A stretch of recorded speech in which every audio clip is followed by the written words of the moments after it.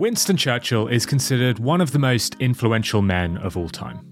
Paul Johnson, in his autobiography on Churchill, said, "Of all the towering figures of the 20th century, both good and evil, Winston Churchill was the most valuable to humanity and the most likeable.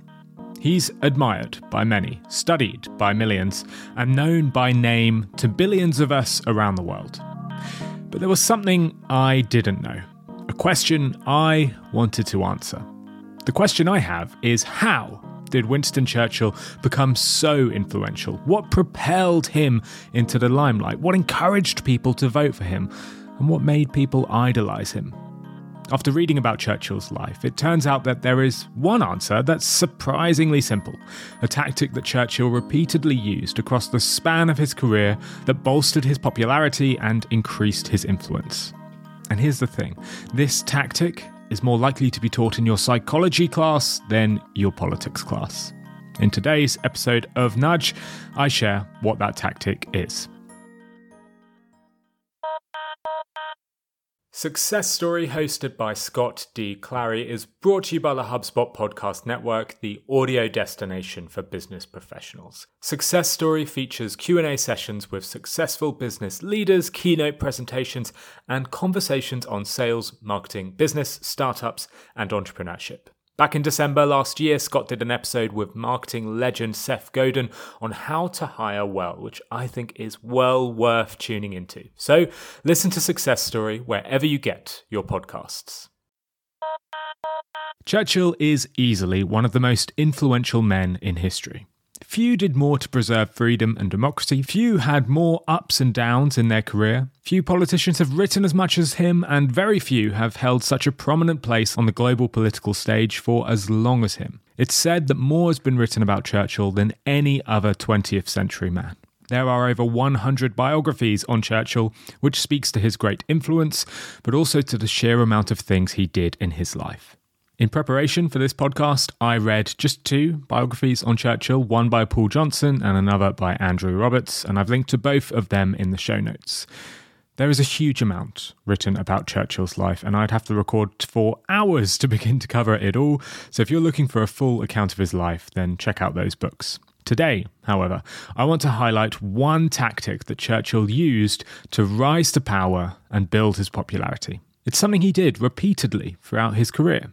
This tactic is steeped in psychological studies and behavioral science biases, all of which showcase its effectiveness. And it's something I think most modern-day politicians, business leaders, and marketers should continue to follow.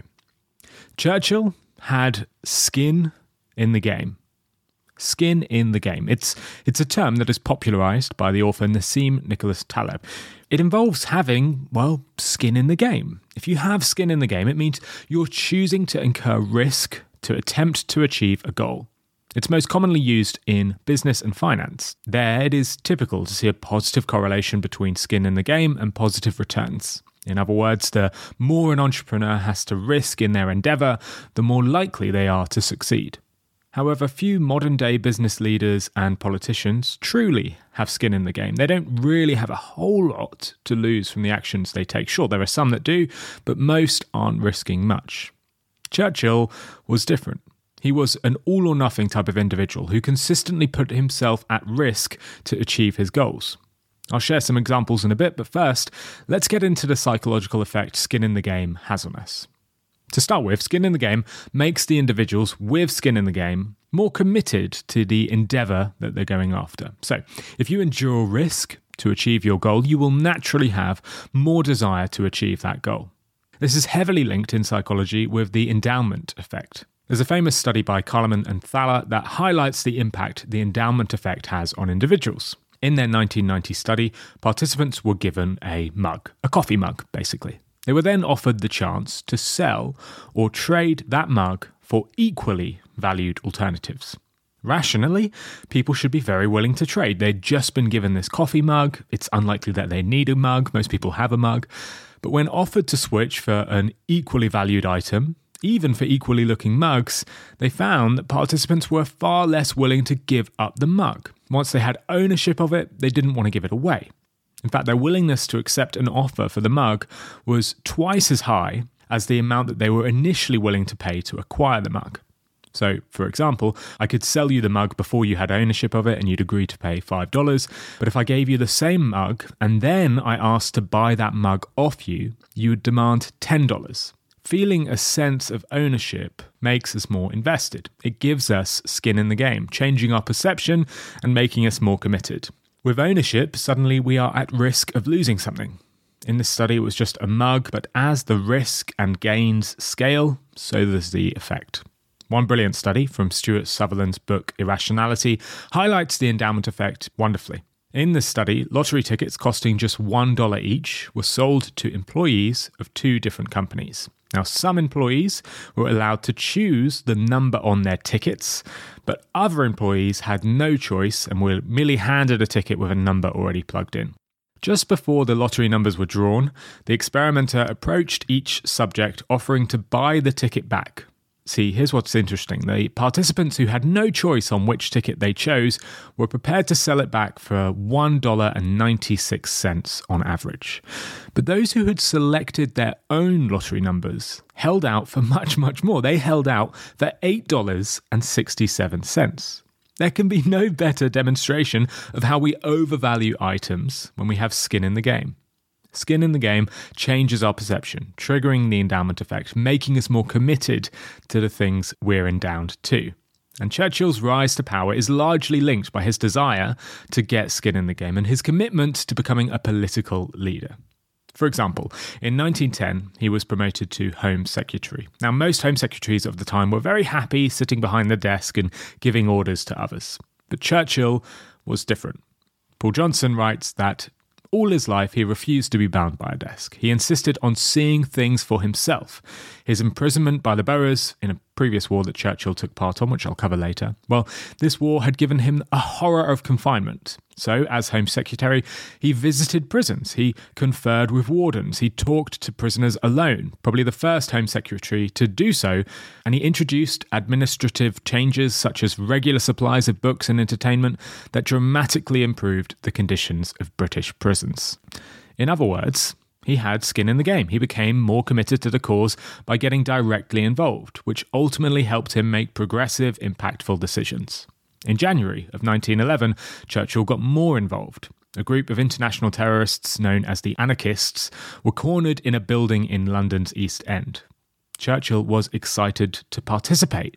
Still, as the Home Secretary at the time, he personally joined in the scene with his assistant, Eddie Marsh, who, unlike Churchill, was apparently terrified. Photos of Churchill overseeing the police and soldiers in his elegant attire circulated widely. When a fire erupted, he told the fire brigade to let it burn. 2 charred bodies were later discovered. Now, many criticised Churchill's presence, but Paul Johnson argues that a minister with first-hand experience in handling violent crime is more valuable than one who only reads reports. After all, those with skin in the game become more committed. A year later, and there's another example. During a heated debate in the Commons in 1912, Churchill experienced a rare physical attack when an Ulster MP threw a book at him, striking him on the head. Unfazed, Churchill quoted Hazlitt, saying, "Hostile ideas hurt him more than physical blows." Now, this attack wasn't such a surprise. He was despised by many in Ireland, with dozens threatening to do far worse than simply throw a book at him. But despite all of his peers encouraging him not to, Churchill continued with a speaking engagement in Belfast, even though dozens of threats to his life had been made. It's another clear example of putting skin in the game, putting his life literally at risk to achieve his goals. In fact, this is something Churchill repeatedly did. He repeatedly put himself in the path of physical danger. Now, although reports vary, it is estimated that he was shot at in 50 different occasions during his life. He joined the British Army in 1895 and saw action in British India, the Anglo-Sudan War, and the Second Boer War. And he gained fame as a war correspondent and writing books about his campaigns. Churchill returned to battle many years later in Flanders from November 1915 to May 1916, eventually commanding the 6th Royal Scots Fusiliers. Now, this was a surprising decision during the First World War. To visit troops in the trenches was not something many Home Secretaries did. It was in stark contrast to the Army's leader, the Field Marshal Sir Douglas Haig, who apparently avoided the trenches to preserve his decision-making abilities.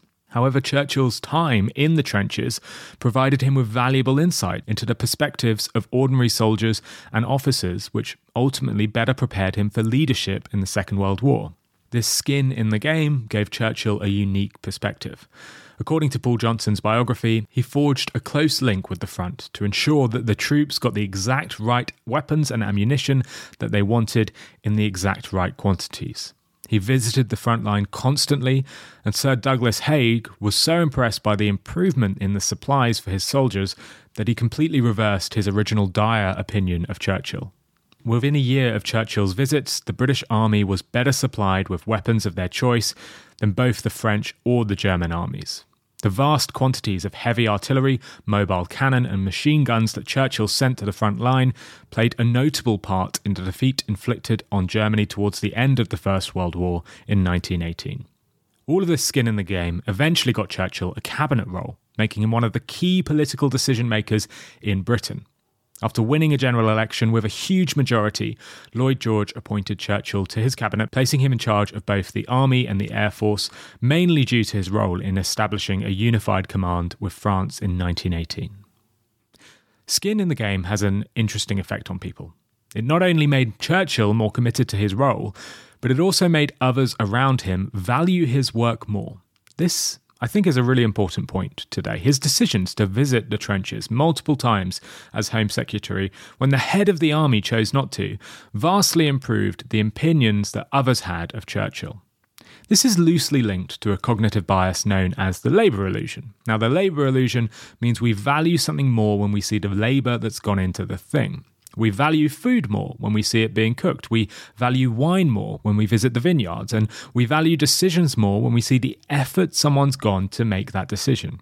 There's a wonderful study on this bias, and I've shared it before on the show, but it's relevant here, so I'll share it again.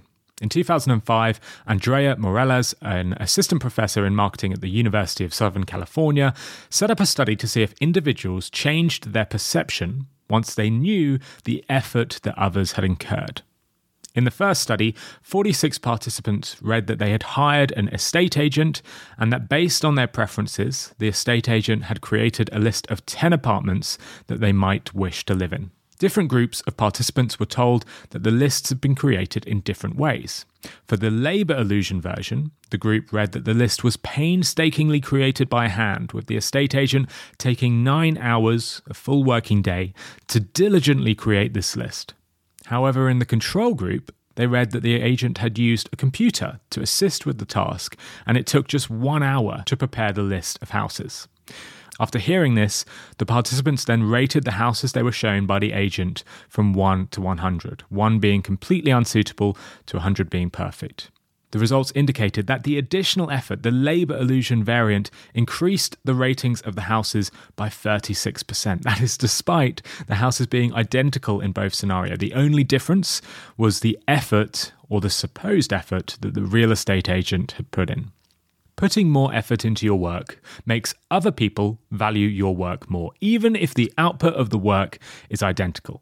Churchill benefits from this bias in a very similar way. Voters saw the effort he put in and the risks he took and valued him more as a political candidate. Michael Norton and Ryan Burrell, 2 Harvard School researchers, developed our understanding of the labour illusion in their 2011 study. They found that holidaygoers valued the results of a flight search engine 8% more when they saw the search engine meticulously searching through every different flight operator. So when users loaded up their flight search engine on their computer and they saw all of the names of popular airlines pop up, Qantas, Delta, BA, and the search engine checking each and every flight, they valued the results they saw far more than when other participants simply saw a familiar loading bar on a white screen. In other words, the results were considered 8% better when the consumers saw the labour behind the work. Ryan Burrell didn't stop there with the labour illusion studies, however. In one final experiment, one that I've never shared on Nudge before, Burrell created a fake online dating site that matched potential partners. For the study, he varied what the participants saw when they used the dating site. One set of participants saw the site transparently showing how they were being matched up with their partner. So they were saying how we were matching you on variables such as your age, your height, your location, your preferences. So they saw all the work that was going into the match. However, the other set of participants saw just a simple loading bar on a white screen. And it turns out that the labour illusion works just as well for people as it does with airlines. When the participants were shown the effort being made to match with their partner, so for example, when they could see they were matched with their partner because of their location, their preferences, their type, they were far happier with the date that they were matched with. And that's compared to those matched with similar partners who simply saw a plain loading bar. You'll value your real estate agent more if you see the effort they put into their search. You'll value your matchmaker more if you're told how they found you a partner. And you'll value your politician more if you can see the risk they take to do their job. But skin in the game didn't just help Churchill succeed in politics. It actually helped him get into politics in the first place. More on that after this quick break. As many of you know, I have just quit my job to go full-time on Nudge, but prior to that, I spent my career working in startups. And startups aren't easy. It's long hours, small teams, tiny budgets. It makes marketing hard work, but it doesn't have to be. HubSpot for Startups can help grow your business without growing your stress. Their all-in-one platform connects your sales, marketing, and support all together. So you can increase your leads, you can fast-track your deals, smooth out support, and join a platform that more than 190,000 top brands trust. HubSpot also offer discounts for startups on their top-rated customer platform, and not the type of discounts that barely make a dent. So, if you're ready to boost your marketing without breaking the bank, look no further than HubSpot for Startups. To see how much you can save, visit hubspot.com/startups. Okay, welcome back. So far, I've shared how Churchill used skin in the game as an established politician, but this same tactic was also how he gained his initial popularity. See, Churchill was born into a wealthy, aristocratic family, but he wasn't seen as someone likely to enter politics, and definitely not someone who was likely to ever lead the UK. His father famously thought he was pretty useless and didn't expect much from him. After Winston Churchill got into the Sandhurst Military College, he wrote to his father to celebrate the news. His father responded to this message saying, "You should be ashamed of your slovenly, happy-go-lucky, harem-scarum style of work. Never have I received a really good report of your conduct from any headmaster or tutor." Winston Churchill was hardly destined for greatness. Instead, he seeked greatness out. He joined the British Army in 1895, and during his service, he actively sought action, nominating himself to fight in British India, the Anglo-Sudan War, and the Second Boer War. But he wasn't just content with taking part. He wanted to be the voice of the war. He wanted to be the narrator through which others would hear about the war. He wanted to be directly connected with the war and needed to make sure people knew the risks he took. So he became a war correspondent, writing articles from the field for several newspapers. He also wrote books about all the campaigns he took part in, something he would continue to do throughout his career. Now, I should say that this was no cushy job. He was regularly in genuine danger and often came very close to death. No more so than when, as a young war correspondent, Churchill was captured and held as a prisoner of war by the Boers in the Boer War. During his captivity, he made a risky, a daring, but ultimately successful escape. This brought him significant attention. It boosted his public profile, not least because he wrote so many articles about the ordeal. By not only taking part in these wars and risking his life, but also by personally documenting those wars, he became a major influencer at the time. Before even entering politics, he was extremely well known. According to Paul Johnson, he was photographed in major newspapers over 100 times, something that was very impressive for newspapers of the time which rarely contained images. Soon after, he stood for Parliament and was elected MP in the year 1900. It's impossible to imagine him really ever getting the chance to stand for MP if it wasn't for his skin-in-the-game endeavours. In fact, several studies seem to show that veterans perform far better than civilians or normal politicians at the polls. Monica McDermott in a 2015 study showed that having military experience still leads to higher support for voters today. Similarly, Jeremy Tagan found that voters overwhelmingly perceive congressional candidates with military experience to be more able to handle national security and defense issues, therefore making them usually a more popular choice than the average candidate. This varies by party, but veterans tend to see this skin in the game boost to their polls. So it seems that having skin in the game will influence how people vote, and it's clear Churchill benefited from this in his rise to power. Yet having skin in the game is fairly rare today. It's hard to find a politician who so clearly puts their livelihood or even their life at risk when running the country. It's clear from the speaker fees that Boris Johnson has got since leaving 10 Downing Street that he's not financially affected by his time in Parliament. And other than his legal difficulties, Donald Trump's stint in power seems to have only bolstered his international influence and his paychecks, despite his reign being, well, pretty disastrous. But today, when we actually see a leader with some skin in the game, it genuinely changes our perception of them. Zelensky was largely seen as a joke of a politician when he became the Ukrainian prime minister. The opposition candidate at the time said he was too inexperienced to stand up to Russia effectively. BBC reporter Joanne Fisher said, "The pressure will now be on Mr. Zelensky to demonstrate that he knows what he's doing." He went on to write, "Throughout the election campaign, he avoided serious interviews and discussions about policy, preferring instead to post light-hearted videos on social media. The time for joking has to stop."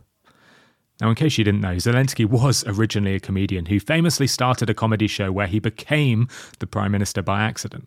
But today, most regard him not as a comedian, but one of the world's most admirable leaders. And it's hard not to see the link between that view and his skin in the game. Suited in his army gear, clearly putting his life at risk, the perception has rightly shifted in direct correlation with Zelensky's skin in the game. Churchill benefited from the same bias, even as Prime Minister in World War II. Towards the end of the war, Churchill insisted on absolute readiness for the D-Day landings, deciding to delay the operation until 1944 to get it right. A masterful deception plan, conceived by Churchill, ensured the success of the Normandy landings. But Churchill was not happy to simply hear about the success from afar. He wanted skin in the game. He was eager to witness the victory firsthand and declared to all that he was going to join the troops on the front line during D-Day. Now, this obviously alarmed military leaders. It alarmed the cabinet, and it even raised eyebrows in the White House. Everyone unanimously agreed that it was a bad idea. But Churchill wasn't listening. He was going to go. He was going to be part of the D-Day landings. If it wasn't for King George VI pleading with him not to go, Churchill would have joined the soldiers on the beaches in Normandy, something that was unheard of for any other leader during the time, but something that also shows Churchill's obsession with skin in the game. And look, maybe you'll look at this obsession with skin in the game as being perhaps a little egotistical. This desire to be directly involved, to be the face of the wars he covered as a correspondent, to have the limelight in the House of Commons and to join the troops on the front line at their time of victory, well, it probably does show a bit of a grandiose sense of self-worth. But the thing is, it works. There's a great example from Dave Trott's book, Crossover Creativity, that shows just that. It's not from egotistical individuals looking to maximize their influence, but from marginalized people looking to gain just a bit of influence. In the US, there are about 25 million people with physical disabilities. By 1990, they realized that inequality made their disability even worse. See, they wanted to go on buses, into shops and restaurants and cinemas and art galleries. They wanted access to the things that others took for granted. The Americans with Disabilities Act had spent years being debated without getting signed. There was delay after delay.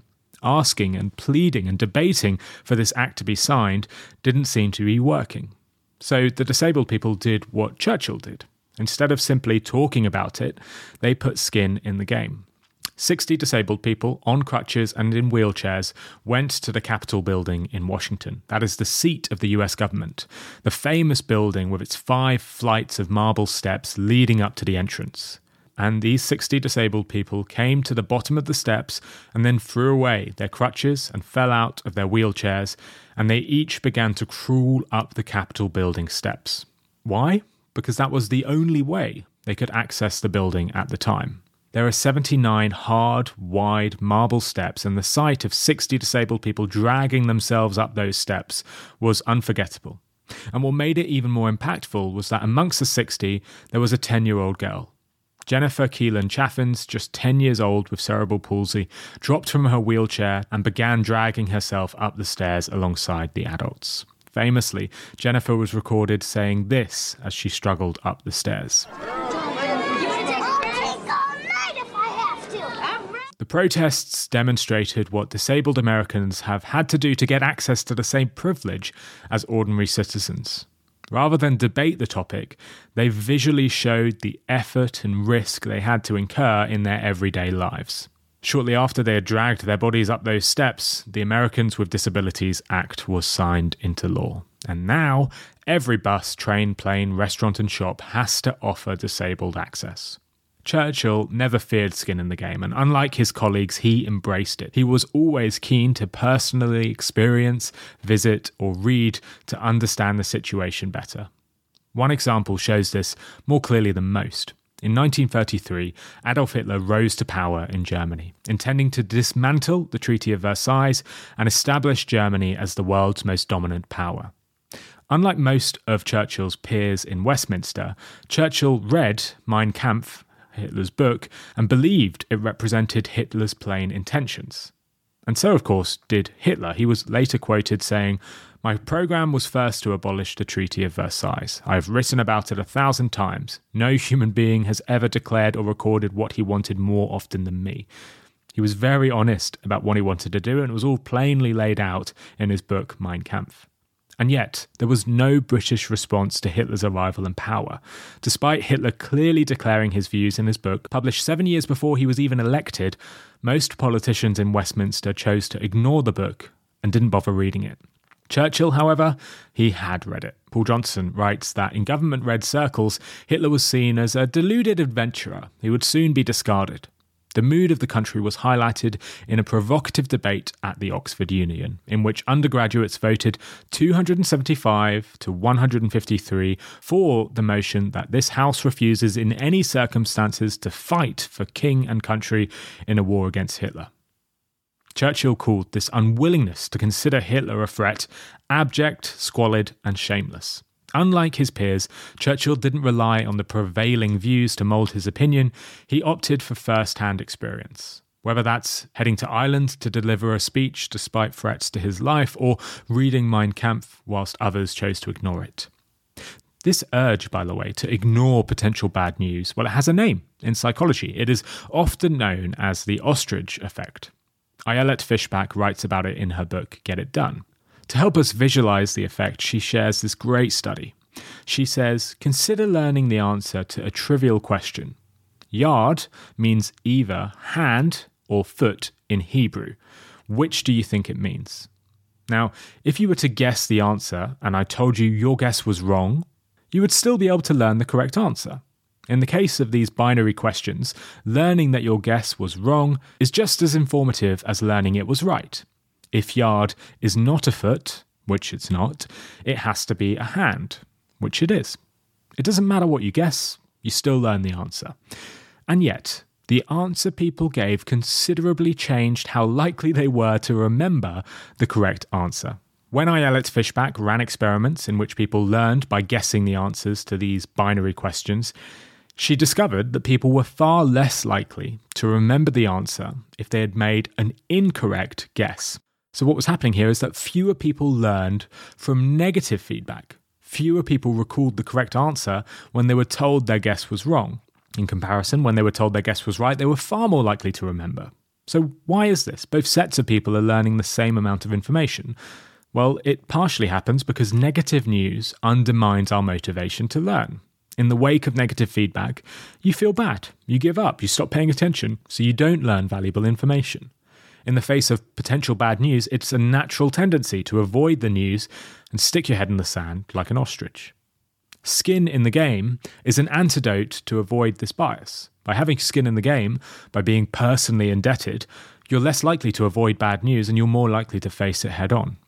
Simply by reading Mein Kampf, Churchill showed his unwillingness to ignore bad news, but instead his desire to face up to it. even when others chose to disregard it. I'll leave you with one final example that showcases this point brilliantly. It's an example of a job like Churchill's where you can't simply ignore potential negative news, where you have to face negatives head on. It's another Dave Trott example, but this one is from his book, Predatory Thinking. He writes about one of his friends called Max, who flew from Israel to Cairo on El Al Israel Airlines. So Max went to the airport to check in, and a young woman checked his luggage. She was very thorough, but Max expected that. Israel knows it's surrounded by hostile states. Being wary of terrorist bombs is almost second nature for the airline.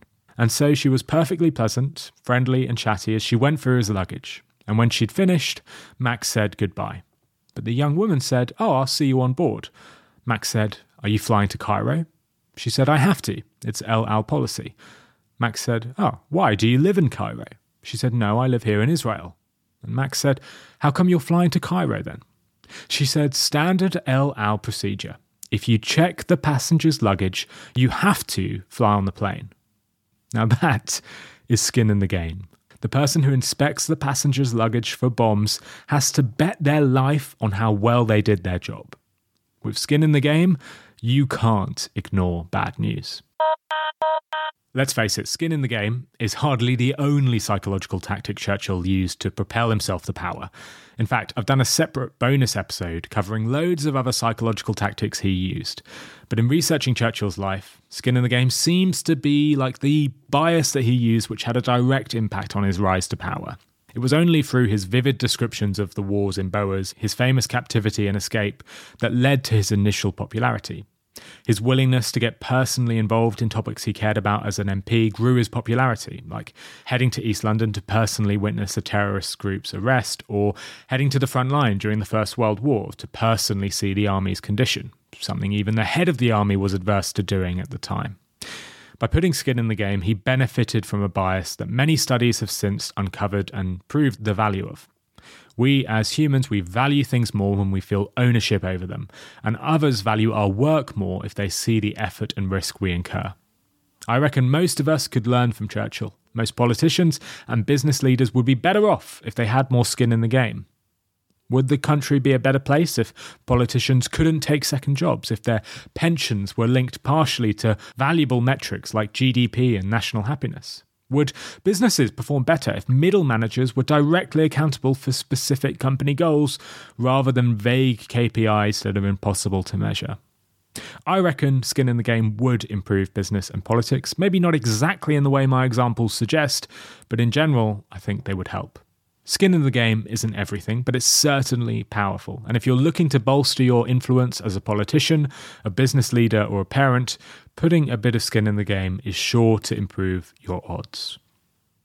That's all for today, folks. I hope you enjoyed today's episode. To leverage a bit of skin in the game and labour illusion, I thought I'd let you know that I spent over a dozen hours preparing for this episode, so I hope you value it slightly more than a typical podcast episode. As I mentioned, there was loads I couldn't include today, many more behavioural biases that Churchill lent on to build his influence, and I couldn't fit them into today's show, so I've made a short, separate bonus episode that you can listen to. It contains a few more of Churchill's tactics that he used, and the science behind how they work as well. As I mentioned, these tactics aren't as crucial to his success as skin in the game, but they're still worth learning. So if you enjoyed today's episode, I strongly suggest listening to that bonus episode. To get access to the bonus episode, all you have to do is subscribe to my newsletter. Use the link in the show notes to subscribe, and this is important, you must use that link. So just click on that link in the show notes, hit subscribe to the newsletter, and you'll unlock access to the bonus episode. Don't worry, you can unsubscribe anytime. You can unsubscribe from the newsletter immediately. If you like, you'll still get access to the bonus episode. And if you're an existing subscriber, thank you, but you will need to do the same thing. Add your email via the link in the description and you'll get the episode. You won't be subscribed twice. It'll just check you're already subscribed and send over that bonus episode. So please do go and listen to that. I really think it's worth listening to, especially if you enjoyed today's show. All right, that is all for me today. If you like the show, please do subscribe, please do drop me a review, and please do share the pod with your friends and colleagues.